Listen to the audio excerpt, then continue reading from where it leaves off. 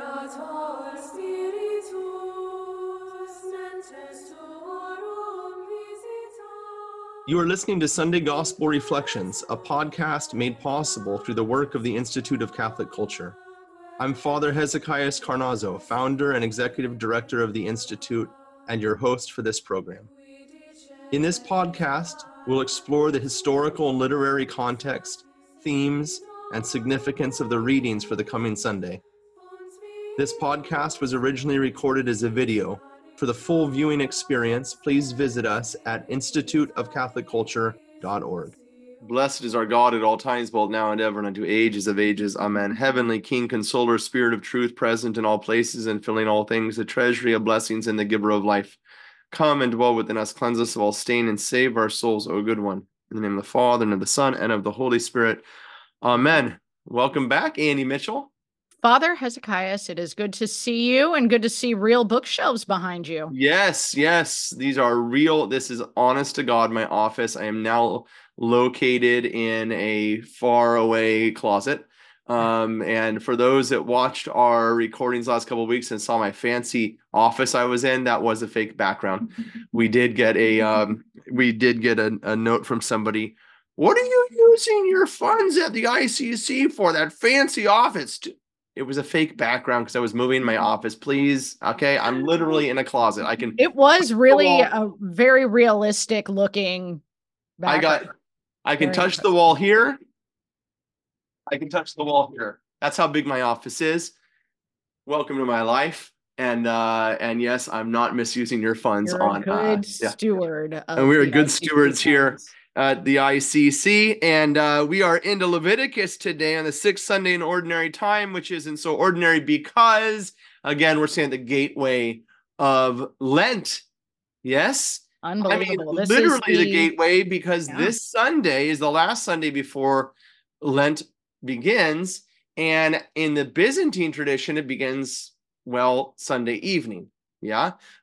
And this is the last day, of course, that we eat any dairy in the Byzantine tradition. The fast is a little bit different. Maybe we talk about that a little bit toward the end as we're talking about fasting today as an end piece to our leprosy part. So let's get into leprosy and the book of Leviticus. Fun. Chapter 13. Give us our passages here, Annie, for everybody. Yeah, okay. So our first reading, as Father was saying, is Leviticus chapter 13. We're reading verses 1 and 2, and then skipping to verses 44 through 46. The responsorial psalm is taken from Psalm 32. The gospel is Mark chapter 1, verses 40 through 45. And the epistle, St. Paul's first letter to the Corinthians, chapter 10, verse 31 through chapter 11, verse 1.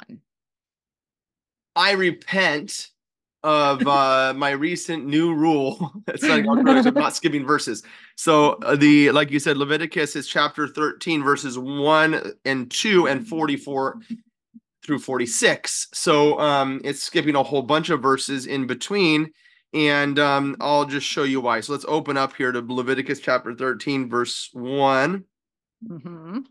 And take a look here. The Lord said to Moses and Aaron, when a man has on the skin of his body a swelling or an eruption or a spot, and it turns into a leprous disease on the skin of his body, then he shall be brought to Aaron, the high priest, or the priest, and to one of his sons, the priests, and now we skip.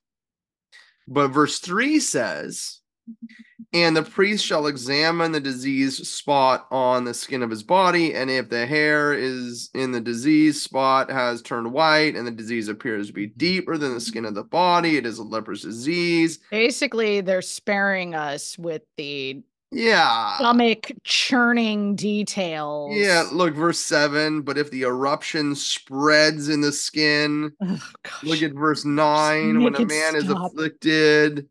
Okay, and verse 18, when there is in his skin of one's body a boil that is, okay, you see what I'm saying? This is the doctor's, handbook for the guy who's not a doctor. And he's like, I don't know, I'm just a Levite. I got a spot on your forehead.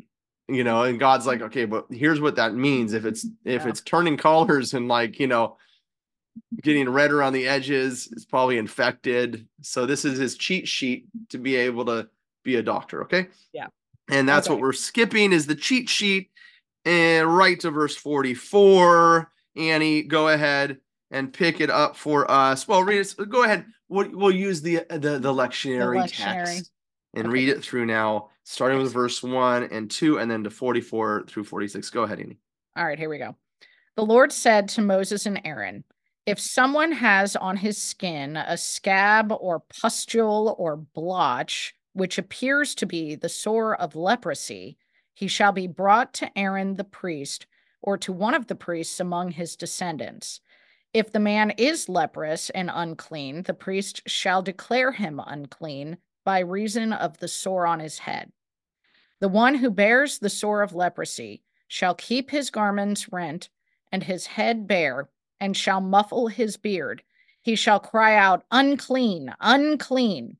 As long as the sore is on him, he shall declare himself unclean, since he is, in fact, unclean. All right. There we have it.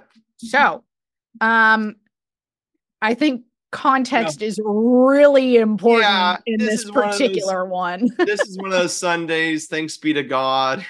What? He's going to run around yelling unclean, unclean. I mean, that is not cool today, right? 2000. Well, I don't know. At work, when I went to work I had COVID, like a really mild case of COVID. And whenever I would walk through the hall to go from my studio to like my office, I would go unclean, unclean to make sure that people just like stayed clear of me. Yes, only at a good Catholic organization would this actually be funny. Actually, now that you mention COVID, it's true that we have a new experience of this that we would not otherwise. Before COVID, you would have been like, this isn't right. This is very judgmental, as we read the book of Leviticus. So, but now maybe we do have a new appreciation of this for what it's worth. It's quite sinful to catch COVID, as you know. Say it again. I said it's quite sinful to catch COVID, is it not? Right. Oh yes, this is not okay in the church to catch COVID. We'll set the commentary aside. Let's get to Leviticus. So give us the context here, Father. What is it? Why is this even in Leviticus? Well, the book of Leviticus is all about getting it right. And what is getting it right is the church. Okay. We think as Christians, obviously, about the church being a New Testament, an invention of Jesus. I've talked a lot about that before. It certainly is not, right? The church, which ecclesia means gathering, the assembly of God, is a concept which stretches back to the very beginning of creation. Yes, because man is made in the image and likeness of God, who is a person, lives in an assembly of persons, and therefore we are made to be an assembly of persons. Right? So Adam and Eve in the beginning formed the first church on earth in the image of the eternal church. And it's all about restoring this reality on earth in which God walks in the cool of the day, in the midst of his people, dwells among us, which is the entire purpose, the purpose of creation, or is the fulfillment of creation is our communion with God. Yeah, a communion of persons in which we are gathered around the eternal church, right? The church gathered around the church, if you will.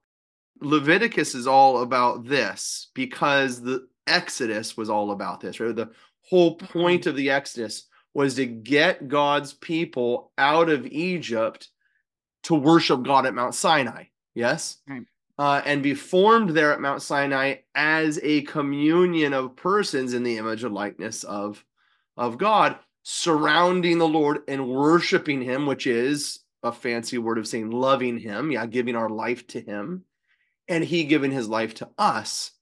This was the whole purpose of the Exodus. But of course, all of this changed at the sin of the golden calf, which is when the book of Leviticus comes to play. So if you've heard me talk about this aspect of the book of Leviticus before, you can just fast forward to this thing. But if for those that are new to the ICC or new to Sunday Gospel Reflections, I think we do well for a moment here in the book of Leviticus to go back and remind ourselves of what the book of Leviticus is all about. And we discover that not in the book of Leviticus, but we discover it in the book of Exodus, which contains the story of the golden calf. Let's just turn there to Exodus chapter 32 and notice from chapter 20 on. Exodus chapter 20 has the 10 commandments. Chapter 21, sorry, I skipped one. Ordinances. Chapter 22, if man steals. Chapter 23, if a man lies. Do you see? This is the book of Leviticus before the book of Leviticus, right? These are the laws by which the people of God are to be governed in their relationship with one another and their relationship with God. Yeah.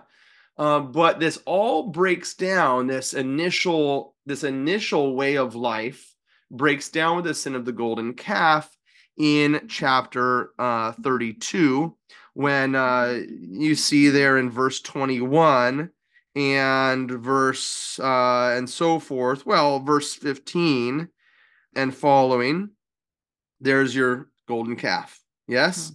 I mean, you could go back, actually just read from chapter 32, verse 1, really, the sin of the golden calf. But then we need to know some aspect of this, and that is that the worship of the calf god, the god Apis, was a pagan ritual, the pagan worship among the Egyptians. As I've said before, quoting, I think it's Scott Hahn who said this. I don't know who said it. No, it's not. So it's somebody else. But it's harder to get Egypt out of Israel than Israel out of Egypt. It's easier to get Israel out of Egypt than to get Egypt out of Israel. I mean, they carried Egypt in their heart. Yeah. And this is fundamentally important to understand what then precedes here in this book of Exodus, but also in the book of Leviticus. And that is, it's all about getting Egypt out of them, cleansing them of the way of life in Egypt so that they can gain the new way of life, which is the life of God among his people. And the sin of the golden calf is at the center of this because it was a cult worship that was all about the participation of the firstborn in illicit, if you can understand my language, for those children that are watching, I will be careful, illicit interactions between God's people, right? And you can kind of catch that there in verse 6, chapter 32, verse 6. And they rose up early in the morning and offered burnt offerings and brought peace offerings. And the people sat down and eat and drink and rose up to, quotation marks, play. Yeah. Okay. But who was involving themselves in this worship? Well, it was the cult of the firstborn in Egypt.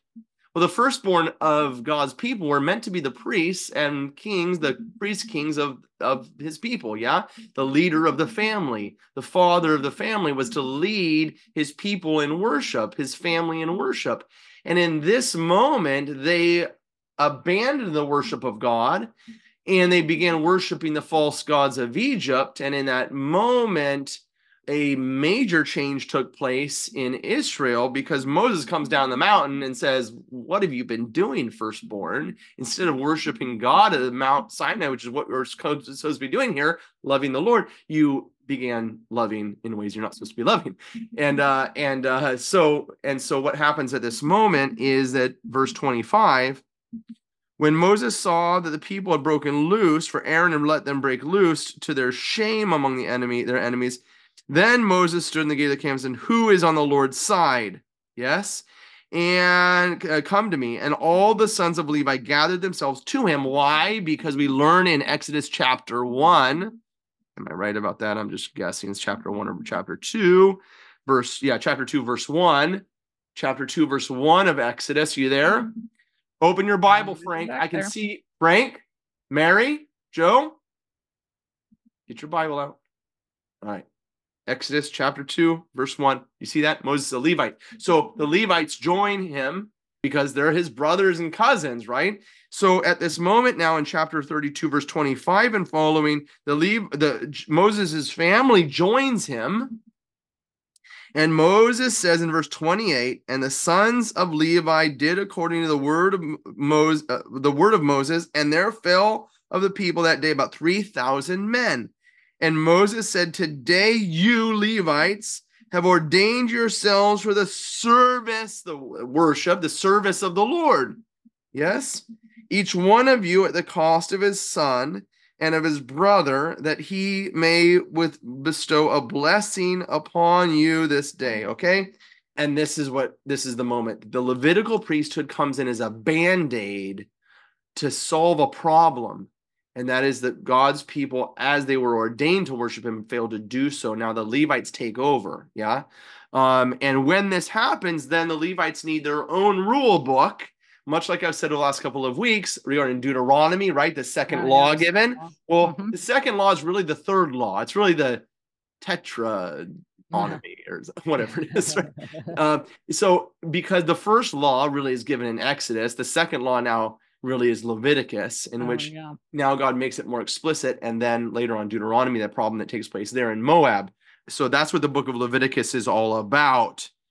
Now, your question, Annie, was kind of generally about Leviticus, and it's a long-winded way of answering. Well, it's all about this gathering at Sinai, and the gathering which will then go across the desert, which is a gathering at the church of the Old Testament, formed in the image and likeness of God, and as living God's way of life. And his way of life is a way of love, self-giving, by which I pour out my life to the other that they might live, which is the center of this problem with leprosy. Oh, okay. Well, you're transitioning straight into what I wanted to ask next, which, what in the world, these rules for the Levitical priests, why is there any mention, like, why does leprosy? Well, I guess actually, you know what? My first question is before that, or maybe I'll just combine the two. Okay. What is this notion of being unclean just in general? And then on top of that, why is leprosy part of it? Good. It's a great question. And it's a question that it's so contrary to our modern sensibilities, right? Someone doesn't get sick because they're a sinner. Right. Well, actually, sins do make you sick, don't they? Oftentimes we find that, for example, sexual license comes with all sorts of problems. And, whatever the sin is, it tends to come with physical problems. And so there is a connection between sin and sickness. And you say, yeah, Father Hezekiah, but it doesn't go the other way around. Well, yes, it does. Now, hold on. Now, I'm going to also get emails. I'm sick and I didn't do anything wrong. Well, yeah, you're right, but we are living in a fallen world. And so we are the inheritors of a human nature, which has all the marks of this reality of the sin of our first parents. So we may not be personally guilty of a sin. Nevertheless, our human nature is infected by the fact of the sin of our parents. And in fact, this oftentimes happens, that sins do follow us. Now, I'm not going to go down the generational sin business because I completely reject that. But I will say that it does happen. The sins of a father oftentimes do redound upon the children because they see their father sinning and they get used to that lifestyle, right? And so we are inheritors of the fall of our first parents. We've inherited a human nature which is dislocated in its birth, if you will, from its communion with God. And therefore, the sicknesses which we endure have a spiritual content to them. We want to make sure that we're not dualists. And there's the physical life and the spiritual life are at odds with each other or distant from each other. They don't have any contact. No, They're very much. And the Old Testament church understood this, and the New Testament church understands this too, by the way, which is why we baptize people, yes, physically, right? Sure. Physically, we wash people physically because it has a spiritual component to it. Yeah. And our spiritual component, cleansing, also has a physical component in that we are to enact a moral rectitude or a moral righteousness or right. What's the word I'm looking for? Right. An ethical life, which is in reflection of our cleansing of sin, right? Go and sin no more. Go and live out your life physically in a way that reflects what has just taken place in your soul. So there is an intimate connection between these two. And the church of the Old Testament certainly understood this. It was highlighted very much in the book of Leviticus. And this thing which I said earlier, and that is that this assembly, this gathering, the camp that the person finds themselves in is not just a camp. It's a spiritual assembly. And the physical realities of that assembly ought to reflect the spiritual truths, yeah? And the relationship of a person within that community ought to be lived out in, as I just said, in love, right? In life-giving actions. Well, it turns out that leprosy is something that is contagious, right? And so there's two components to this. Well, God wanted his people to be safe physically, and the only way to do that is by distance of this person. Now we all understand because of COVID, but there's more to it than that. And there's a spiritual reality that this person's participation in this community ought to be life-giving, and leprosy is not that. Yeah. At least in that day, in that stage of life in salvation history. Okay.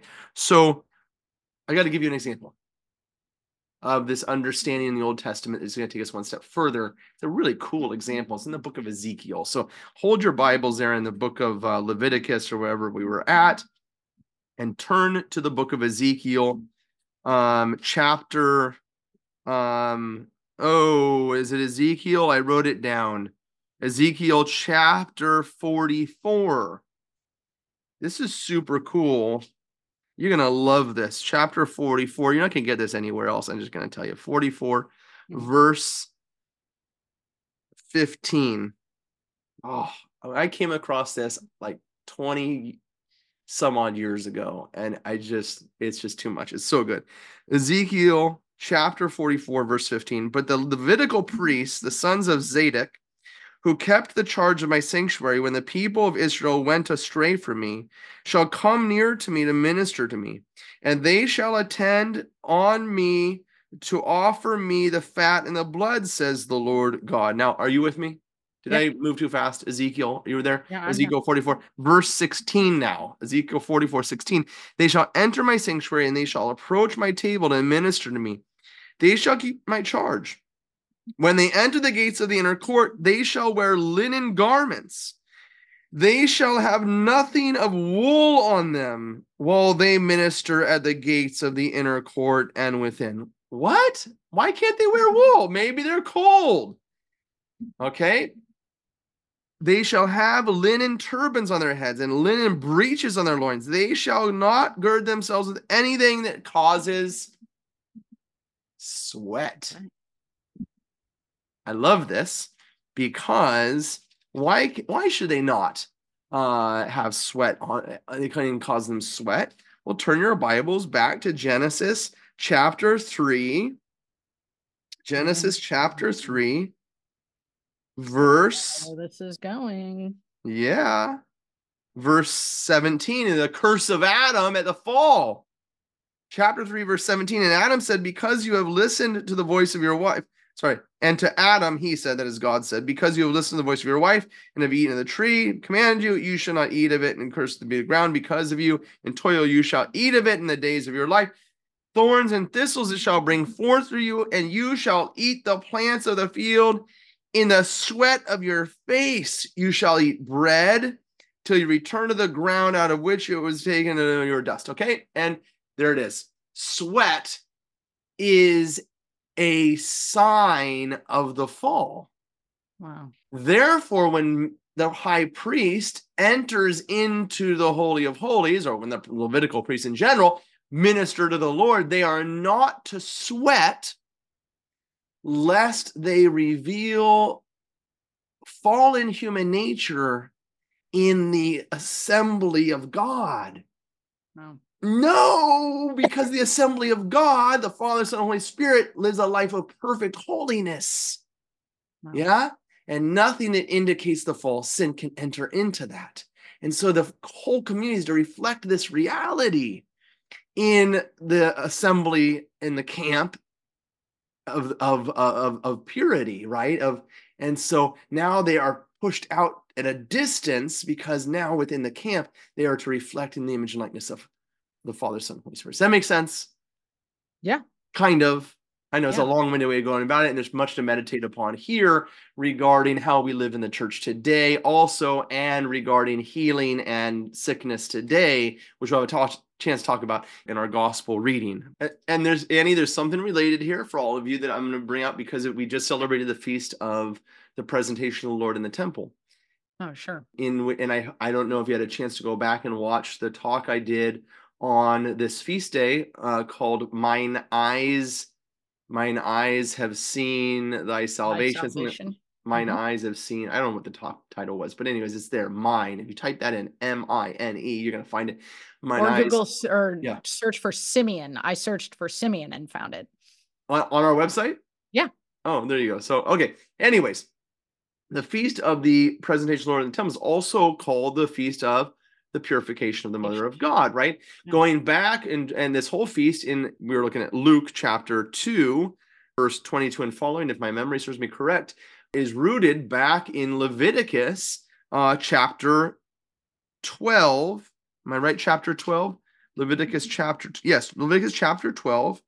So let's turn there very quickly. And I think these things, the Ezekiel text and this text can kind of help us understand this a little bit better. The Lord said to Moses, say to the people of Israel, if a woman conceives and bears a male child, then she shall be unclean 7 days. As at the time of her menstruation she shall be unclean. And on the 8th day, the flesh of his foreskin shall be circumcised. Then she shall continue for 33 days in the blood of her purifying. She shall not touch any hallowed thing, nor come in the sanctuary until the days of purifying are completed. Now, some of you are so offended by this, but again, there's a natural level to this in which they didn't have modern medicine and they've got blood and they're concerned about contamination to protect her and to protect the people around her. But there's a spiritual component about this also. And this is what upsets people even today in the traditional prayers of the church for the churching of a woman.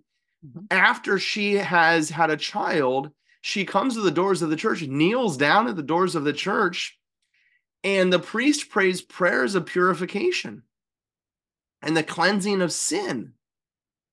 And this sometimes upsets people. Now, many of you might be like, what does he do? Yes, actually, in the traditional liturgy, in the old, in the extraordinary form, I actually don't know the person's extraordinary form, but I'm telling you, it's going to be the same as in the Byzantine tradition. This happens when the woman comes to the door, she kneels down and she prays for God's forgiveness, and then he prays prayers of absolution over her before she enters back into the church. Yeah. Why? Because she sinned in giving birth to a child? No. But because in Genesis chapter 3, it says that a woman will bear a child in pain. And so the birth of a child now has the characteristic, it bears the characteristic of fallen human nature. And because of that, the woman participating in this reality of our fall seeks forgiveness for herself, who lives in a state which is unacceptable to the communion of God. I hope that makes sense, not because the church hates the woman, but because the church loves the woman and wants the woman and the man and all of humanity to eschew the fall of Adam and Eve. And when we participate in this reality, because of our fallen human nature, whether it's because we became sick from a cold or because we had a baby, or God forbid we had cancer, we come to the church and pray for God's forgiveness, that we might be restored in body and soul to the communion of God. And it's time that we get over our modern sensibilities and restored in our mind and our soul to the thought of God and the biblical concept of purification. Now, you're not going to get many priests commenting on this aspect, but we'll see how the homilies go this Sunday regarding the book of Leviticus. Yeah, for real. Yeah. For the record, I've been churched 4 times. That's beautiful. It's a beautiful thing. It Guys, really don't is. ever. The prayers, they're really moving. They're really moving. And because I moved my office, I can't find my books. And I would pull out the prayers for churching of a woman in the Byzantine tradition, but it's not over here. There it is. Oh, no, it's not. Nice. It looks the same, but it's not the same book. I'm sorry. Anyways, you can look it up. Traditional extraordinary form, churching of a woman. And don't be offended by those prayers. 2,000 years he's been handed on. And it's for us to conform ourselves to that which has been handed on rather than make up our own religion. And honestly, we should feel pretty privileged because men don't get that prayer, That's right. It sets us apart. We get those purification prayers, which I think is pretty cool. Yeah. Well, I turn to you, Lord, in time of trouble, and you fill me with the joy of salvation. I mean, I think you just said it right there, how our diseases, our sicknesses, anything should and our be sins to the Lord. Notice, blessed is he whose fault is taken away, whose sin is covered. Blessed the man to whom the Lord imputes no guilt, and in whose spirit there is no guile. Then I acknowledge my sin to you. My guilt is covered not. And there's, Lord, heal me here in my body and my soul, right? And it's only in admitting that, in revealing myself before the Lord and saying, hey, this is the state I'm in. I'm leprous and I need to be healed, that the Lord will then begin to act in our life, and realizing that we are far from his assembly and we want to be brought back into it. Okay. Yep, absolutely. Let's take a look at this gospel given to us today.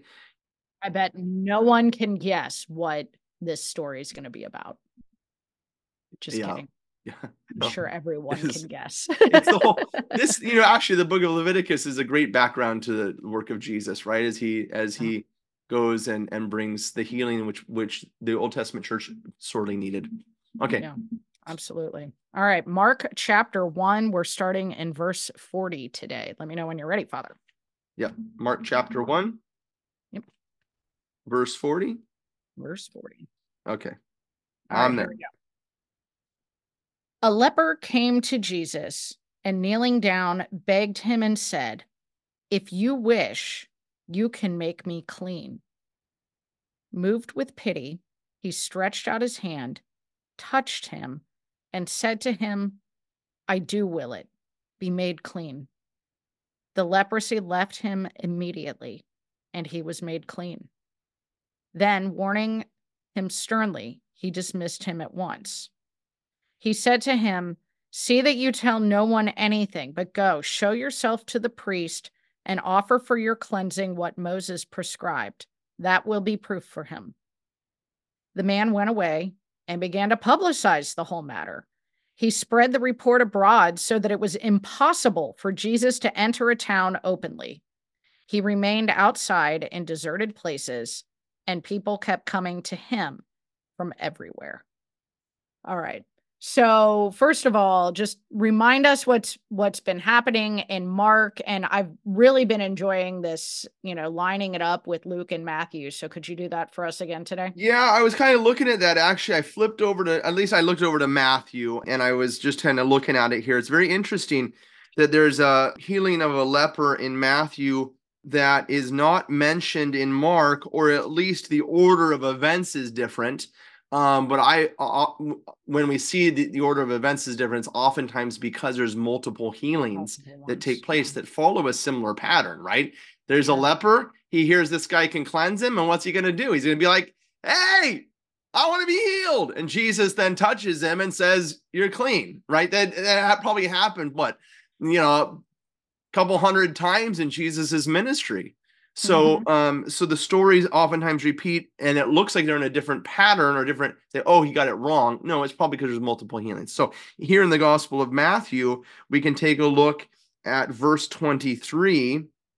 Well, you'll see at verse 18 and following is the calling of the fishermen. Verse 23, he went about all Galilee, teaching the synagogues and preaching the gospel of the kingdom. Okay, and then it says in verse 24 that he healed all these people, right? With pains, demoniacs, epileptics, paralytics, he healed them. And then chapter 5, he goes up to give the Sermon on the Mount. So we'll bring up here again the Mount of Beatitudes. You can see the place here along the Sea of Galilee where the Mount of Beatitudes takes place, as teaching, where Jesus loved to go up and teach. And this particular time that is brought out in Matthew is not brought out strongly here, at least at this point. I mean, I can guarantee you Jesus went up on the Mount of Beatitudes many times, because as the crowds gathered, he had to get to a place where they could listen to him. And the Mount of Beatitudes, the churches, you'll see the church is up here on the top, okay? But the traditional place where the preaching took place was not the top of the mountain. It was down along the side where there is a natural amphitheater.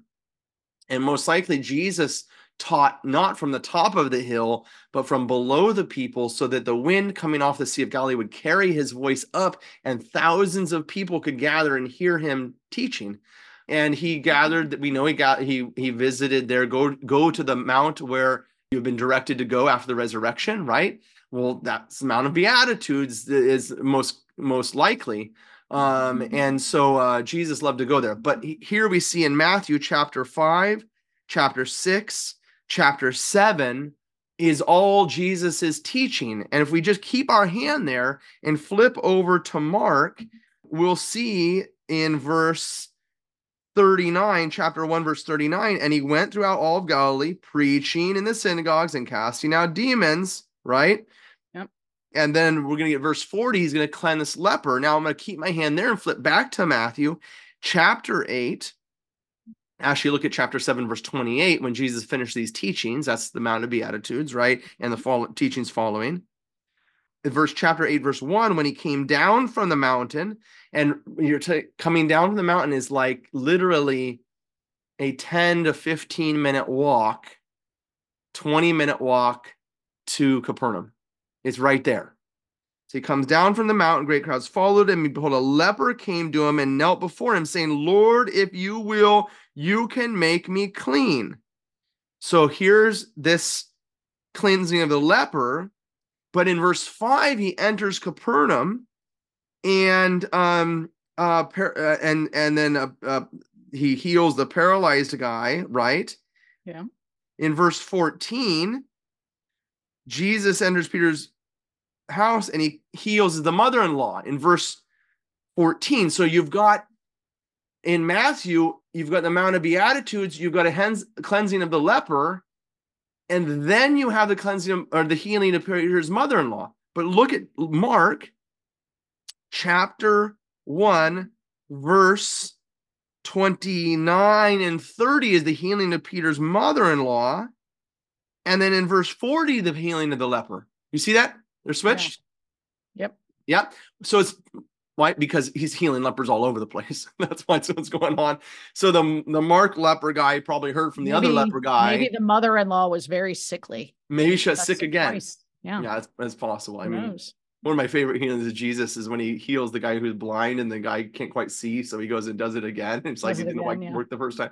So, anyways, no, I think the mother-in-law is good to go, but that we have multiple cleansing here that takes place. That's where we're at. We might as well for a moment here, though, see that in chapter 2, verse 1. I'm sorry, verse 45. Verse 45. Chapter 1, verse 45. But he went out and began to talk freely about it and spread all the news, so that Jesus could no longer openly enter the town, but was in the country, and came and people came to him from every quarter. So then Jesus will going around, then he goes back to Capernaum. So I want you to get a sense of this. We're going to pull up here now this big picture. You can see the Sea of Galilee. You can see Capernaum. You can see Tabgha. You can see the Mount of Beatitudes. This is the area Jesus loved to go into, and this is where I love to spend. We spend a lot of our time when we go on pilgrimage to the Holy Land, right here, just walking back and forth and going and seeing all this stuff. It's amazing. But I hope you get a sense of the space here that Jesus is walking in and where he encounters this leper. Okay, there it is. Here's your comparison. Okay, now I am really intrigued by the fact that the leper says, if you wish, you can make me clean. He doesn't say, if you wish, you can heal me. If you wish, you can get rid of this leprosy. No, he says, if you wish, you can make me clean. Why would the cleanliness aspect of this, or the uncleanliness aspect of this, matter to the leper, and why would it matter to Jesus? Well, Annie, I honestly, I don't know what you're going for here, except that what we just said in Leviticus is that they were not dualists. They had an intimate understanding of the connection between sickness and sin. Yeah. And again, I'll say it again, so I don't get hate emails, not because of a personal guilt, but because of a world which is sick. And now God is encountering this sick world. Yeah, they understood the fact that they lived in a world that was in need of healing, and that they bore the marks of this reality. And so the cleansing of the person, this isn't just because they're Neanderthals, okay? And they just don't really understand science, and they really don't understand sin. And so they got all confused because they're dumb. No, trust me, they're all smarter than a lot of people today. So I hope the explanation of Leviticus helps with that. It's just this easy movement between cleanliness, between, and we understand that too, cleanliness, like physical cleanliness and physical sickness. We understand that connection. You don't brush your teeth, you're going to get cavities, right? You don't wash, then when you get scratched, you're going to get infected. They understood that. And they understood that connection between that reality and our fallen world. I don't know if you want to go further than that, Annie. Well, could I offer please, just a thought and tell me if I'm on the right track or not? I mean, I was thinking about it. I guess what I was reflecting on here is that if he's clean, he's allowed to enter into the worship of God with the people of God. Yes. And that was kind of my reflection on the matter. This is again so offensive to our modern ears that this person would be outside of the gathering, outside of the church, unable to engage in the worship of the community. And just, oh, that's terrible. That's so judgmental. See, no, because they understood this, that man is a body soul composite. Their cleanliness, right, there is connected with their holiness. I wrote it down. Psalm 24. Look back there for a moment. Keep your hand there and mark Psalm 24. Let's see, Psalm 24, verse 3. Psalm 24, verse 3. You got it there, Annie? Yep. Who shall ascend the hill of the Lord? That's Jerusalem. And who shall stand in his holy place? He who has clean hands and a pure heart, who does not lift up his soul to what is false, and does not swear deceitfully. He will receive blessing from the Lord and vindication from the God of his salvation. Such is the generation of those who seek him, who seek the face of the God of Jacob. Okay, so again, this connection between the cleansing of the hands, right, and the cleanliness of the soul, understood. But of course, Jesus is now going to break all of this apart in this moment, because while this is true, when God enters into the scene, a new reality, a new ingredient is bestowed upon this situation that man finds himself in. And that is that man is no longer the alpha male. I'm just coming up with, I don't know why we use that. He's no longer the one who is the exuder of a reality, right? Man who is sick now makes others sick. For one more powerful than him is present. Yeah. When God enters the scene, he is the one who extends himself to others and now becomes the source of purification, right? Wow. And so we have this in Matthew chapter 23, if we want to flip back over there, because Jesus crosses a line in this Gospel of Mark in this moment and invites the Old Testament church to reflect upon, to grow in their understanding of this relationship between the body and the soul. In Matthew chapter 23, verse 25, he goes after the Pharisees. Let's see, Matthew chapter 23, flip over there. Let me know when you're there, Annie. I'm there. Verse 25. Woe to you, scribes and Pharisees, hypocrites, for you cleanse the outside of the cup and of the plate, but inside you're full of extortion and rapacity. You blind Pharisees, first cleanse the inside of the cup and the plate, and that the outside also may be clean.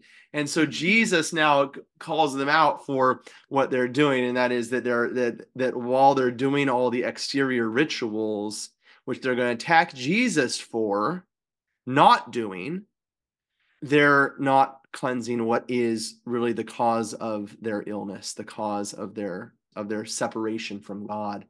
And so now Jesus does what no righteous Jew would ever have done. And that is he crosses the Levitical law. And he reaches out and touches this leper instead of standing back. Right? There's healings of leprosy in the Old Testament. Moses and so forth heal the lepers, but from a distance. Jesus reaches his hand out because now is the hand not of man who's going to not only, this is the hand of man, but not only the hand of man, but it's the hand of God. And now that hand is going to do what only God does, and that is love, pouring out his life to those who are pouring out their life to him. Yeah. No longer is the leper sharing his life for the leper's life with the community. It is God who is loving the one who is sick and therefore sharing his life, right? And bringing healing. So the fathers of the church, I got to share with you 3 quotations. The first is from Origen. He says, and why did he touch him? Since the law forbade the touching of a leper. He touched him to show that all things are clean to the clean, because the filth that is in one person does not adhere to others, nor does external uncleanliness defile the clean of heart. So he touched him. So I love the fathers like this, okay? So he touches him in his untouchability, that he might instruct us in humility, that he might teach us that we should despise no one or abhor them or regard them as pitiable because of some wound of their body or some blemish for which they might be called to render an account. So stretching forth his hand to touch, the leprosy immediately departs. The hand of the Lord is found to have touched not a leper, but a body made clean. Let us consider here, beloved, if there be anyone here that has the taint of leprosy in his soul, or the contamination of guilt in his heart. If he has instantly adoring God, let him say, Lord, if you will, you can make me clean. This is so beautiful here at the beginning of our Lenten journey, to reflect upon this reality of the leprosy of the soul and what Jesus is coming to do. Remember last week, we talked about how the Lord, or maybe the week before and last week, how the Lord goes in his first act after his baptism. drives out demons, right? Right. How his ministry is a cosmic ministry. He goes to water and restores it to its true nature. He confronts the demons and drives them out of man, right? So here he finds man there, in a sense, you could say, with the demons driven out and man laying with all the wounds of the battle which has happened, with the war over his soul. And now in the leprosy of our state, yeah. And now Jesus begins cleansing his society, right? He is the Messiah. He is the king of this kingdom. And now whatever he goes, and now surveying his kingdom, he does what the king is supposed to do, and that is set the economy in order, right? Let's talk in American terms, right? What's the president supposed to do? He says, I'll put it in order so it all thrives and it's doing well, right? If he does that, he's going to be reelected, right? Yeah. And so this is what he does. He surveys his kingdom and he sees where it's out of order, right? Eyes that are supposed to see can't see, and legs that are supposed to walk aren't walking, and people that are supposed to be healthy aren't healthy. And he brings healing to all of that. And so why am I saying that? I don't know, but going back to the book of Leviticus, the gathering of God's people, this is what Jesus is doing. He's restoring the church. And going back to your point, Annie, he's restoring this person that he might worship again. That's the most important thing. One who is physically unable is now made to be body and soul in communion with God. Yeah, and so I'm really glad you brought that up earlier, and I think I kind of went away from it, but I think you struck the very center of what all this is about in Jesus's ministry. St. John Chrysostom. Are you ready for this? Okay. He did not simply say, I will be cleansed, to the leper, that is, but he also extended his hand and touched him, an act we do well to analyze. If he cleansed him merely by willing it and by speaking it, why did he also add the touch of his hand? For no other reason, it seems to me, than that he might signify by this that he is not under the hand of the law, but the law is in his hands. Hence, this is a really beautiful point. Hence, I'm going to come back to that in a moment. Hence, to the pure in heart, from now on, nothing is impure.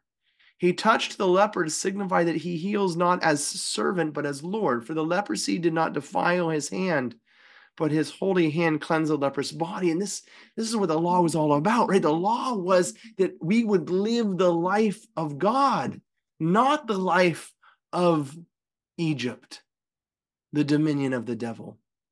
And so this is what Jesus now gives us back. And of course, the life of God, as I said before, is the life of love. And as Annie pointed out, that's what this whole cleansing is all about. It's about worship. It's about our love of God and the restoration of man to this reality. Okay, I gotta give you one more, Annie, unless you wanted to jump in on that. No, please. Okay, Keep Saint going. Ephrem. Oh. My favorite. Oh, good. If you are willing, you can cleanse me. So he stretched out his hand. In this stretching out of his hand, he seemed to be abrogating the law. For it is written in the law that whoever approaches a leper becomes impure. He showed by this action that nature was good in that he repaired its defect. And I want to capitalize on this insight of St. Ephrem. It's very important. The law, and this is where the Pharisees didn't get, and we're going to start hitting this really hard as we go through this gospel. Where the Pharisees missed was the entire purpose of the law, and that was to bring about life. And Jesus perfects the law. Jesus brings it to fulfillment in doing what the law was meant to do, but was unable to do on its own. Jesus himself is the law, is a fulfillment of the law, because he is the will of God walking in the flesh. Yeah, what he does in his very action fulfills the law in that way. Yeah. Mm-hmm. So all of these Levitical laws about leprosy, all of this was all for the purpose that this person would be restored to the worship of God, and this person would be healed. And this is exactly what Jesus brings about here. Annie, any other questions about this gospel? No, I'd like to transition to... Oh, no, Annie, you missed the most important verse. No, it's not the most important verse. One of my favorites, though. Oh, okay, please. It's at the end of this passage. He said to him, see that you, well, I flipped over to Matthew. Oh, that's right. I was going to ask you about this. Yes. I got so distracted by the church fathers. Yeah. Jesus tells him, don't tell anybody. And then he does. So why is Jesus, first of all, saying, don't tell anybody? And why verse does this 43. guy listen to him? Chapter 1, verse 43. He sternly charged him and sent him away. And he sternly charged him and sent him away at once and said to him, see that you say nothing to anyone. So this is brought out very beautifully by Bargel Pixner. Okay, now if you don't know Bargel Pixner, you're missing out.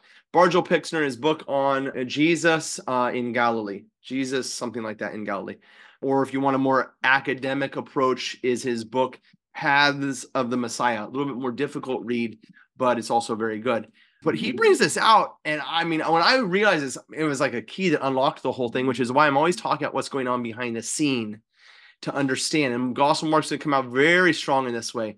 But why does he tell them not to say anything to anybody? Because already the crowds are starting to form, right? Look at chapter 1, verse 28.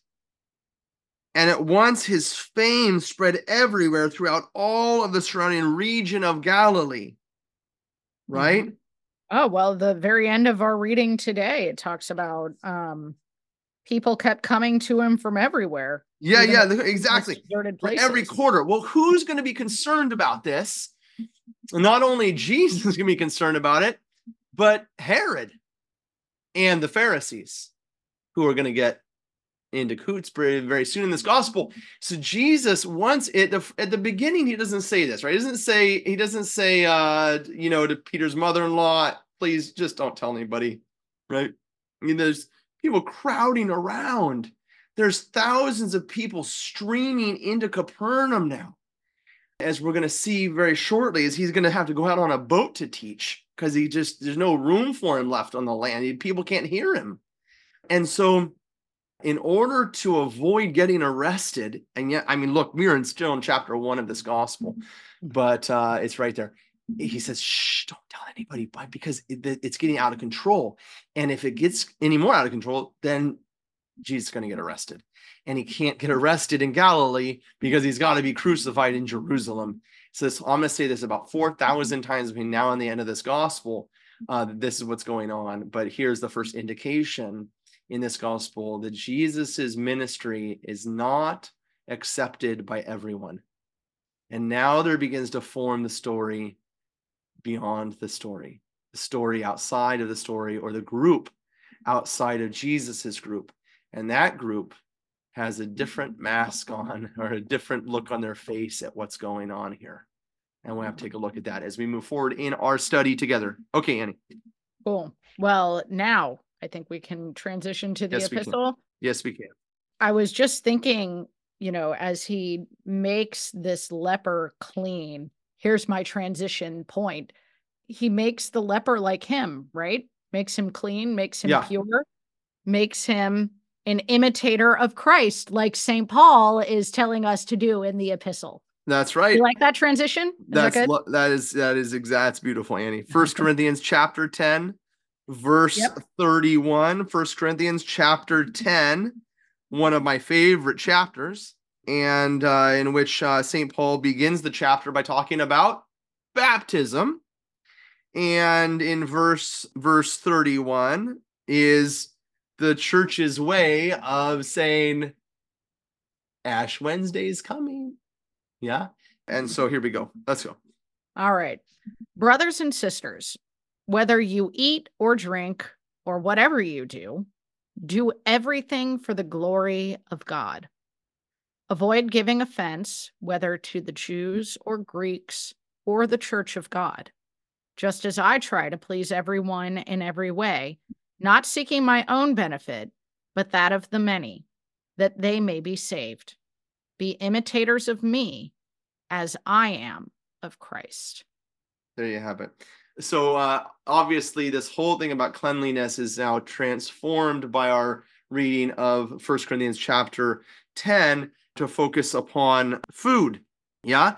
And the church places this before us because the question of food is placed before us. So let's have it out for a moment, because you and I are all leprous, sick sinners, and we need the healing of God. And the church in her wisdom has always prescribed in these days to come fasting from food.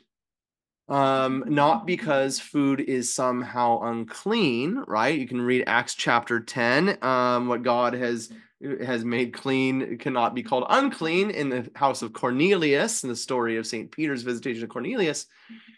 But because the misuse of the created order is oftentimes or always the downfall of man, because the created order is meant to reveal God, Romans chapter 1.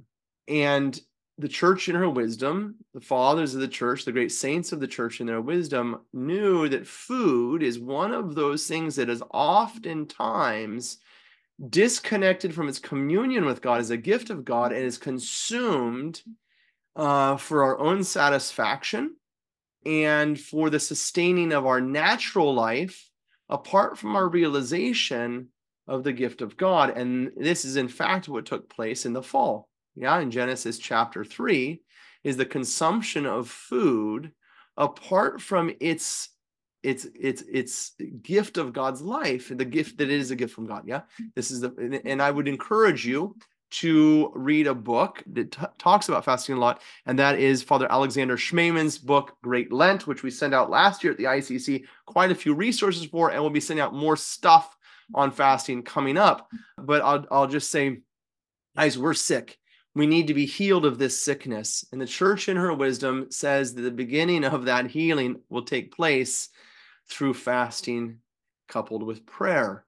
And so this Ash Wednesday, this coming Wednesday, is a day of fasting on which we're not to eat meat in the Roman Catholic Church, and the Fridays of Lent, yes. But I would encourage you to consider your fast throughout Lent. Now, Father Hezekiah is kind of radical a little bit. I understand this. However, if you say, I can't not eat meat all during Lent, I have certain dietary restrictions. Your great grandmother lived to 120 years old, and she didn't eat meat during Lent. All right. She fasted a lot more serious than we did. And besides that, if you really can't fast at all, you can fast from television and the radio and the stupid phone. Yes.